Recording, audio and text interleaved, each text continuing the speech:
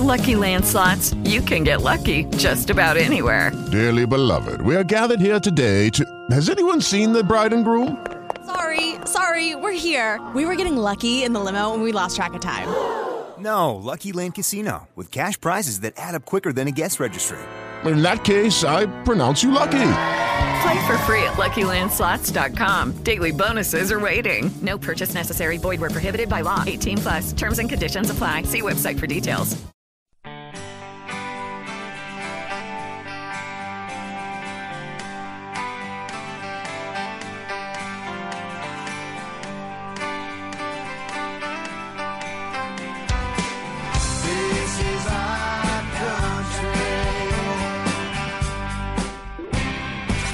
People are never going to understand how critical this particular time in history is.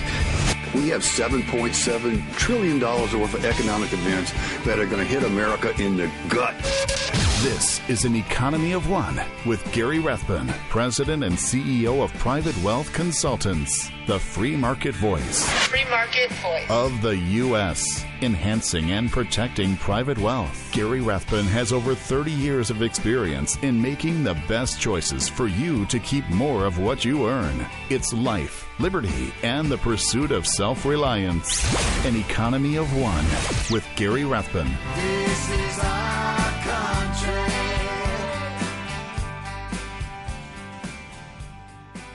Greetings and welcome again to An Economy of One. I am your host, Gary Rathbun. Well, you remember a couple of weeks ago, we talked about the National Labor Relations Board trying to or attempting to put together a rule regarding joint employers. And this was brought up 30 years ago. 30 years ago with a company called Browning Ferris. They're a recycling firm out in California, and now they've been brought into the spotlight again. They have a subcontractor called LeadPoint, independent company, that provides workers for one of their recycling plants. And the National Labor Relations Board, with the encouragement of, I'm sure, labor organizations out there, not to mention major part of Congress and certainly the White House. But the National Labor Relations Board consists of 5 people, 3 Democrats, 2 Republicans, and they voted this weekend to approve a law that will classify contract workers, temps from different agencies, subcontractors, virtually anything that falls under the 1099 rules as a joint employee, meaning if you are a business and you hire workers from an agency, lease workers, very common nowadays, subcontractors, that kind of stuff, you could be forced into negotiation contracts for benefits, for wages, just like they were your own employees. Now, part of the motivation behind this was to encourage the practice and procedure of collective bargaining. No kidding. This is the people that sued McDonald's a while back for not paying their employees $15 an hour, essentially said that McDonald's was exercising too much control over their franchisees, and because of all that control, they were considered an employee of McDonald's Corporation and should be under union negotiations.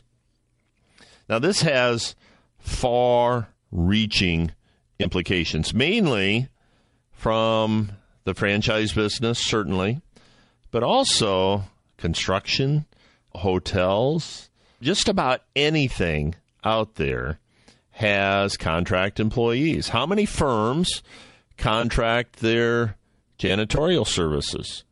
How many firms or companies out there contract their security employees or contractors? Most companies don't provide their own security. They have an outside security firm do that. Nah, not anymore. Not anymore. That's going to be under a joint employer, so it's going to greatly change the template of that, not to mention really changing the template of franchisees. If you're a franchisee, you pay McDonald's, for example. We'll just use McDonald's because they're in all the articles. You pay McDonald's a franchise fee. You build a building according to their specs. You provide a menu that is a McDonald's menu, and then you get the McDonald's brand. That's the key. Would you rather go out for fast food? Would you rather go to a McDonald's or a Wendy's or a Taco Bell or and name it? Name it. Would you rather go there, or would you rather go to, Gary's Hamburger Hut? Now, maybe my Hamburger Hut is a good burger, but you don't know. With a franchise, no matter where you go, I went to a McDonald's one time in Germany years and years and years and years ago, and it was just like home. Food tasted virtually the same. Now, that was years ago. Nowadays, they have regional menus oftentimes in McDonald's. But the point is, I knew what I was going to get. So I liked the franchise at that time, and I like the model. If you're a franchisee, you need to exercise control over your employees, your wages, what you want done. Even though you're a franchisee, you have a lot of leeway in how you run the company. Well, this takes all of that away. And subcontractors, temp agencies, how many construction companies use subcontractors? That model is likely to go away. Now, in the Browning-Ferris and Lead Point issue, each company had separate supervisors, had separate and distinct human resource departments. Lead Point recruited, interviewed, hired, trained their employees. They also chose which workers to dispatch through the recycling company and assigned personnel to specific posts. Lead Point also determined all the compensation and retained sole responsibility for discipline, review, and termination of workers. Now, how can that be classified an employee to the parent company? How can it be an employee to Browning-Ferris? But according to this, it is. Now, is Congress going to overturn this? No. They will give it lip service, but they will not turn it over. Way back in March, National Labor Relations Board, if you remember, put together a new union election rule that was equally silly. Congress passed a resolution very quickly, making that rule null and void, and President Obama very quickly vetoed congressional legislation, so the rule stays in place. One more example of this government. Now, I'm not picking on Obama. He just happens to sit in the big chair right now. Congress is equally guilty here. One more example that the government does not want small business in this country. They do not want the independent small business owner to succeed in this country. All of these franchisees, everybody that paid money to become a franchisee of another company, those contracts are essentially overridden now. The NLRB is really saying you don't own your own business anymore. They'll no longer be in charge of your own business that you've worked so hard to build. Essentially just changed your whole template, made your contracts essentially null and void. If you got a business, that you didn't build that. Somebody else made that happen. So I wanted to point this out because this has to change, and only you and I can change it. I'm trying to do my part by getting that information out there. This is not something that the mainstream media has put out there. It's important. You have to communicate this with your Congress people. You have to fight this. This is not good. This is not good. We want jobs created in this country. They come from small businesses. They do not come from big businesses. Most of the jobs are these mom and pop shops, franchisees, small companies, and the subcontracting companies as well. So it's critical that we are aware of this legislation. It's critical that you and I put forth effort to turn it over. This is not going to help our economy. It is going to help the businesses who build robots, because that's what will happen. These employees, many of them will be replaced with machines, because it's reaching a point where it's just not worth it anymore. Speaking of labor, Walmart is getting a little touch of reality from their recent change in raising the minimum wage for Walmart employees. But I'll tell you what, they won't be laying off their greeters. I'll tell you why next. An Economy of One with Gary Rathbun.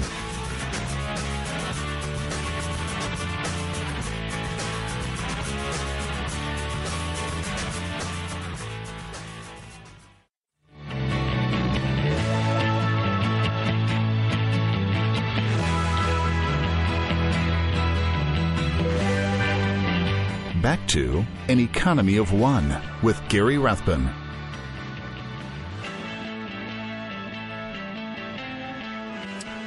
You know, it wasn't too long ago that several companies, Walmart included, came out voluntarily and said, we're going to raise our employees' wages, give them extra training, that kind of stuff, and we're going to take the lead in our communities. Now, you and I both know, that part of the motivation for Walmart to raise wages is to make it more difficult for their smaller competitors in those communities. Walmart's been in favor of raising the national minimum wage for years. And their thinking is no different than Saudi Arabia on oil. Let's see if we can outlast our competitors, and then we'll have a distinct market advantage. Well, they came out a while back, not too long ago, and said everybody is going to start out with a minimum, I think it was $9, and then it was going to go up from there. And Walmart is starting to feel a little reality to that, because as you know, virtually every business in existence, their number one expense is labor costs. So when you're looking to increase profits, one of the first places you look is labor costs, because that's the biggest expense. How can we cut back on that? And so they raised the wage, and cost them about $1 billion to raise their employees' wages. And now we read they're starting to cut back hours. Starting to cut back people's hours. They're encouraging people to, employees to take 2-hour lunch breaks because they want them to stay late or do things. So take a longer lunch break so we don't have to pay you so many hours. They're trimming a lot of hours from different locations. Some locations are saying you got to cut as many as 1,500 hours out of your employee wages. Now, they come out with a wonderful statement, and I'm not saying that Walmart is being disingenuous or anything like that, but they said the reductions won't affect efforts to better staff stores, shorten checkout lines, and improve cleanliness and stocking. But yet, we read different comments from employees saying, geez, what my department used to have 4 employees, now I'm the only one, and people have to wait 30 minutes to get into a cabinet that has material in it that's under lock and key. Now, I've been to Walmart. I know bullets are under lock and key. You got to get somebody to come back and unlock those. I don't know what else is. I suppose it's something in the jewelry department and different areas. But I will tell you this. No matter how bad I wanted bullets, I wouldn't wait 30 minutes for somebody to come and unlock the cabinet. This is going to have some longer-term repercussions for Walmart. I just had to put this in. Walmart greeters, they're less likely to get laid off. Do you know why? Anybody know this? I bet you don't realize this. Why does Walmart even have greeters? Okay, they're generally, I'm not picking on anybody, but they're generally senior citizens from the community. And you walk in and it's welcome to Walmart, have a nice day, whatever they say, and they hand you a basket or a card or something like that. And when I first saw that, I thought, well, isn't that nice of Walmart giving jobs to people that are kind of meaningless jobs, but yet it helps. But that's not the case. That is not the case.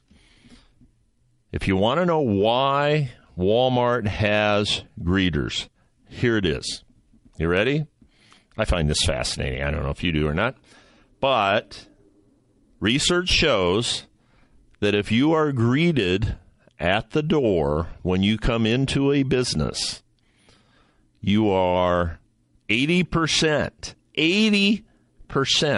less likely to shoplift.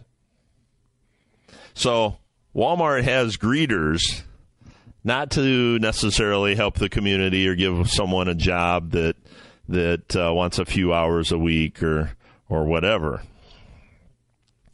They give a job to a greeter. They have greeters because it cuts down by as much as 80% on shoplifting.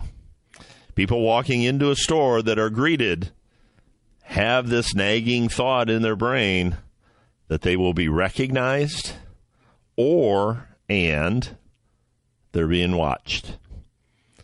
And if you greet someone coming into your store, look them in the eye, welcome to Walmart, they're less likely to shoplift. So when it comes to cutting back hours, I sincerely doubt that Walmart will cut back on their greeters. Greeters make them a lot of money, and or save them a lot of money. Let's put it that way. So in cutting back hours, they probably won't cut back the greeters. Now, all this stuff coming out on labor, very interesting, and I gotta believe that it's not uncoordinated. We're seeing too much of this. Remember, a couple of weeks ago, President Obama signed saying that salaried people, if a salaried person is less than $50,400, that any hours they work over 40 in a week, the employer has to pay them time and a half. He more than doubled the requirement for overtime for salaried people. So all of this, once again, ties into getting rid of the small business owner. And it hurts, and we're going to see it in the jobs going forward. Up next, we're going to look at a California judge who I would classify as uber dumb. We'll talk about that next. Gary Rathbun, An Economy of One.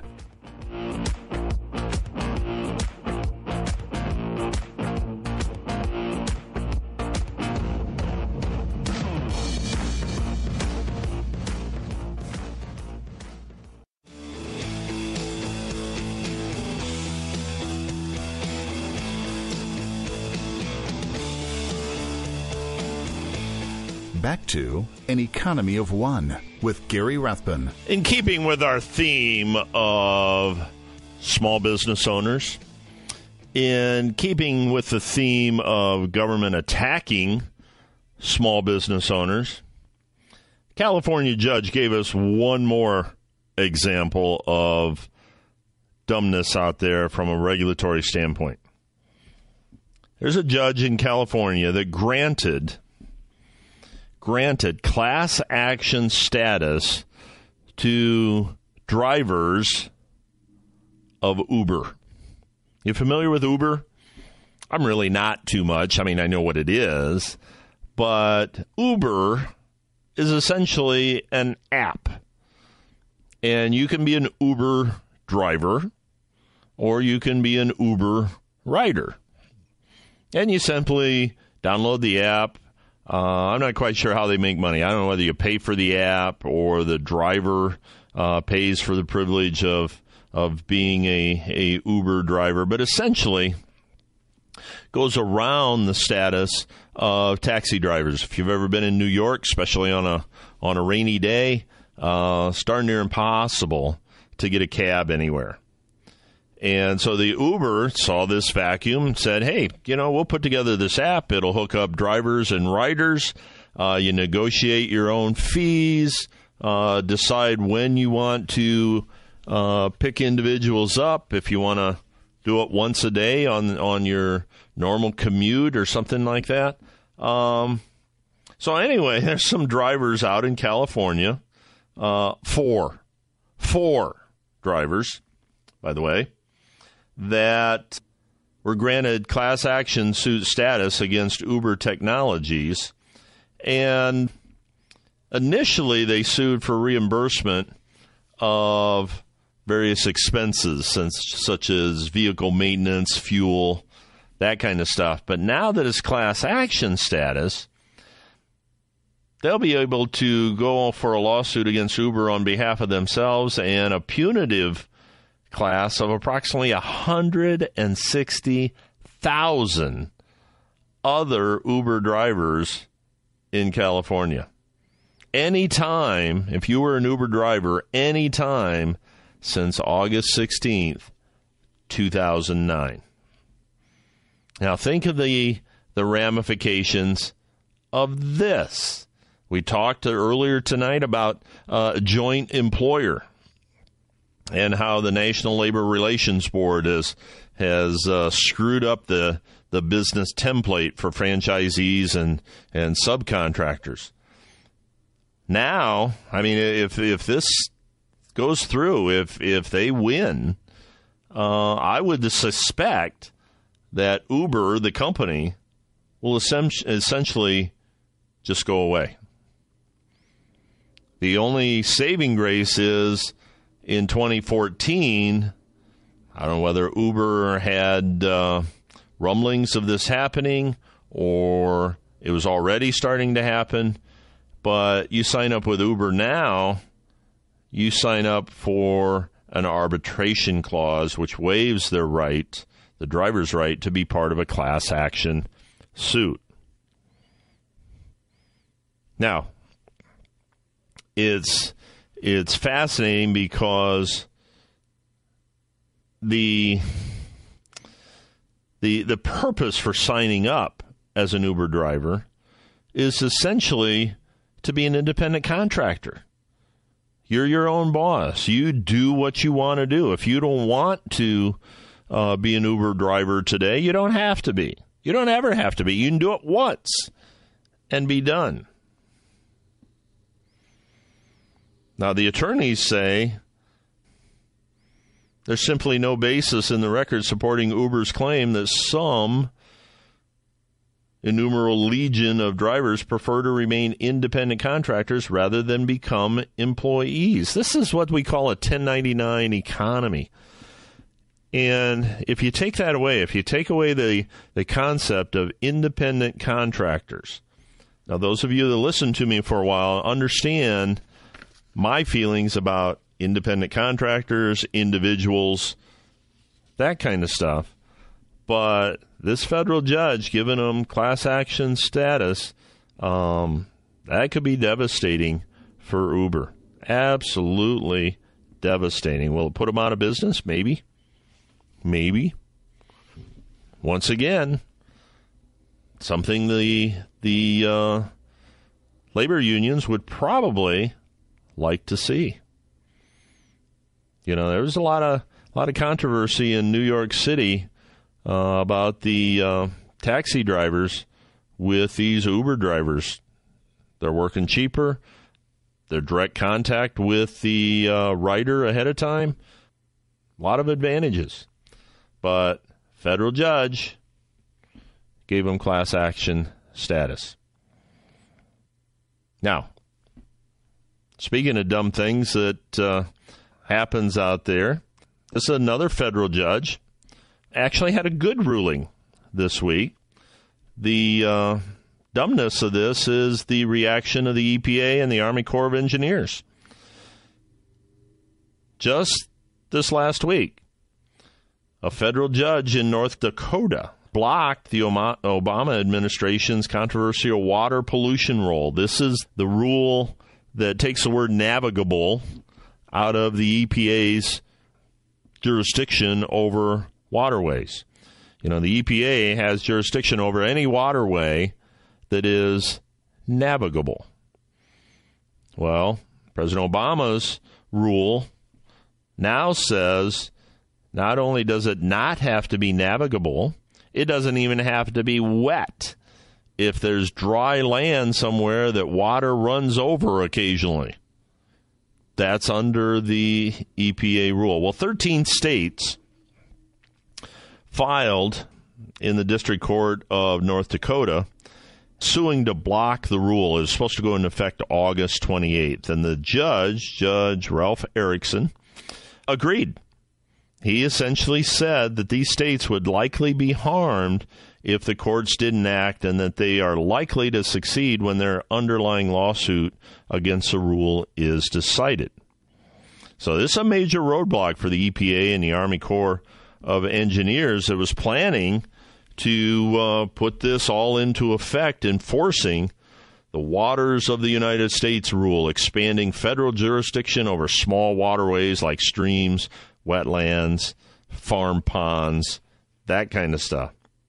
Now, in light of this rule, 13 states suing, in light of this rule, the Obama administration says it will likely enforce the regulation as planned, arguing that the decision from Judge Erickson only applies to the 13 states that requested the injunction.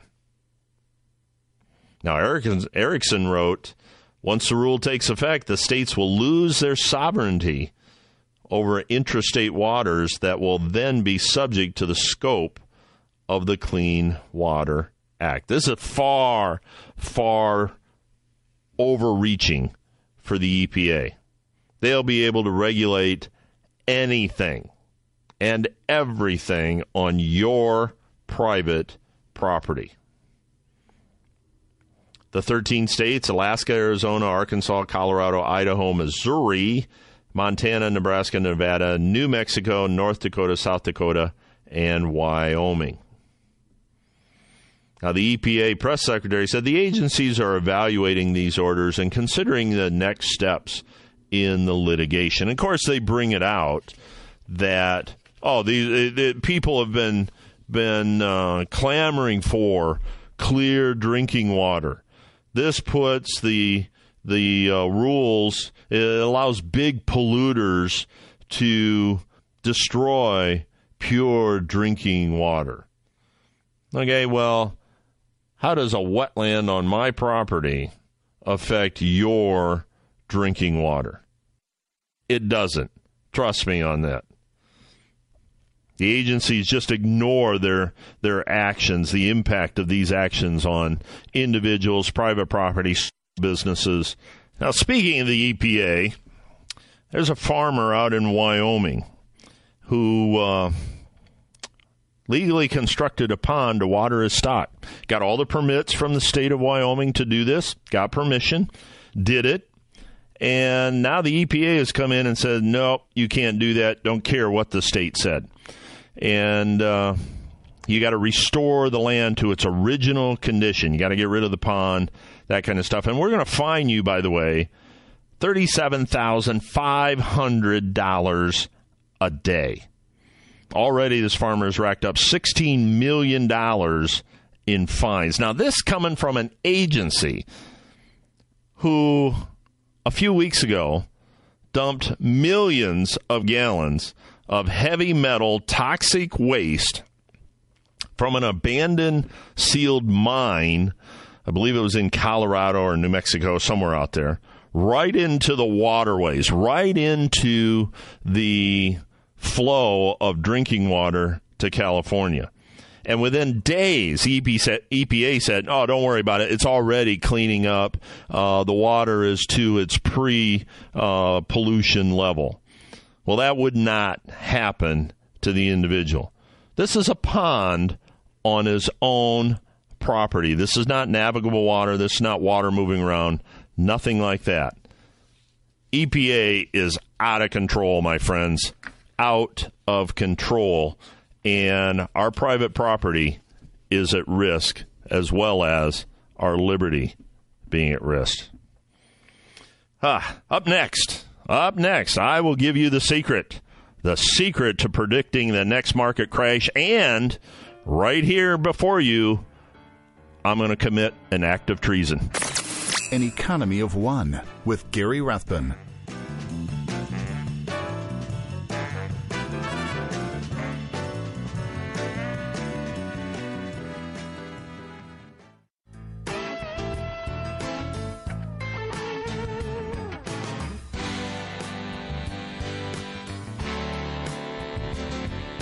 Back to An Economy of One with Gary Rathbun.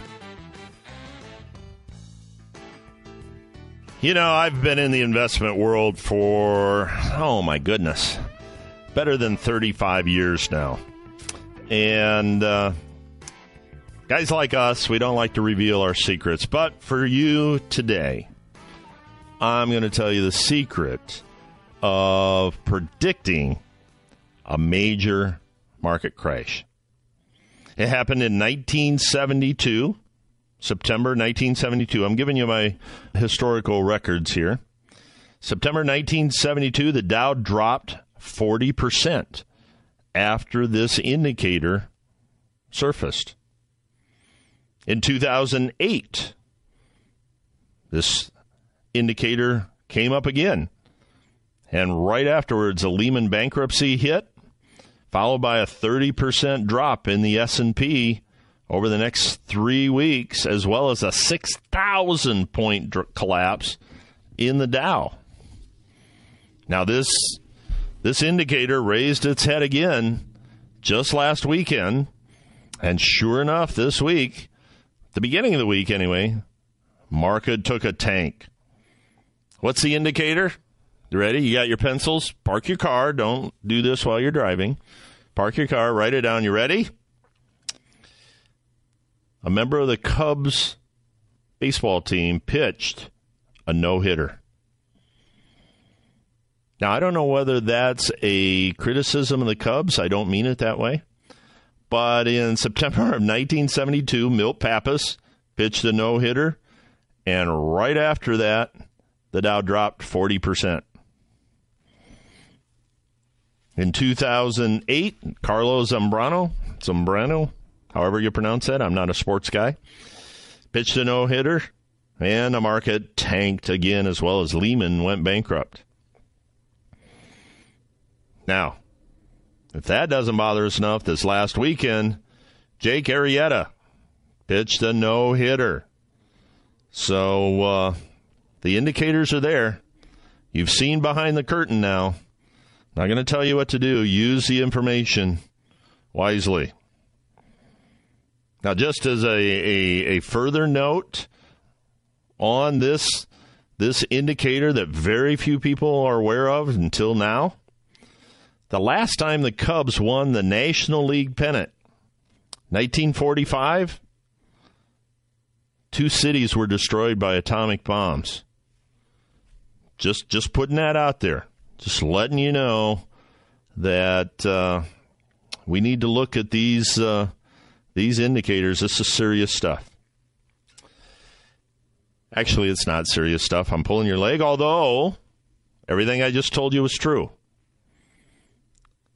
I tell you this to illustrate that if you want to, if anybody wants to, they can decide on a message they want to convey and figure out something, some chart, some event, some reoccurring event in history to correlate to that event.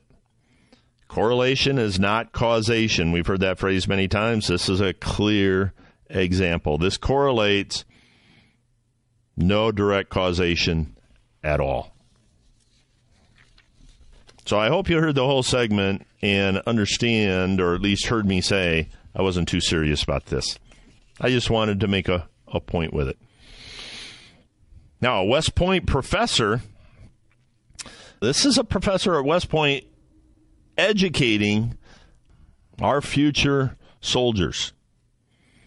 And he believes that the military should attack people who are critical of U.S. military operations, specifically professionals, legal scholars, journalists, and other people effectively spreading ideas that oppose war.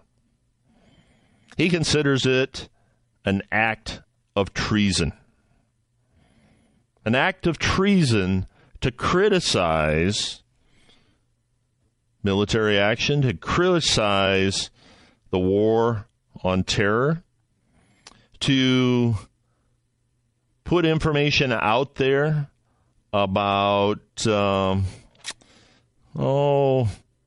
innocents getting killed, civilians getting killed during different events. He does have high esteem for the military, which, as you know, so do I.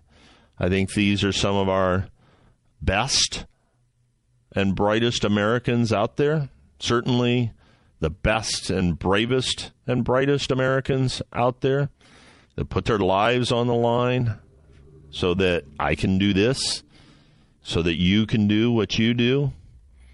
But this West Point professor is calling for attacks, literally attacks, on anybody that criticizes what the military is doing or what they're accomplishing. And he's not above using conventional and nuclear force and psychological operations. He even said that in fighting the war on Islamism, that we should threaten Islamic holy sites. This is exactly what ISIS is doing and that kind of stuff, destroying history, destroying sacred, revered sites. Absolutely incredible. What happened to the First Amendment of the Constitution? Well, that's I shouldn't even ask that question. It just makes my blood pressure go up. Constitution has been thrown away by Congress, by the White House, by the Supreme Court. It's no surprise to me that academia would throw it away also. I guess what surprises me is that a professor at West Point, of all places, would say things like this. Anybody critical of the war on terror constitutes a treasonous opposition that should be subject to military force. So in that vein, I will criticize the war on terror. I will criticize the war on ISIS, Al-Qaeda. I don't think we're doing things correctly. I'm not in charge. A lot of people are happy that I'm not in charge. But to call me a traitor, to accuse me of treason because of that, why do we have a military if we don't have free speech? Absolutely incredible. I want you to have a great day. Be an individual. Be self-reliant. Be an economy of one. I'm Gary Rathbun. We'll see you next time. This is The views expressed on this program do not necessarily reflect the views of this station. Listeners should consult their own financial advisors or conduct their own due diligence before making any financial decisions. Private Wealth Consultants is an SEC registered investment advisor.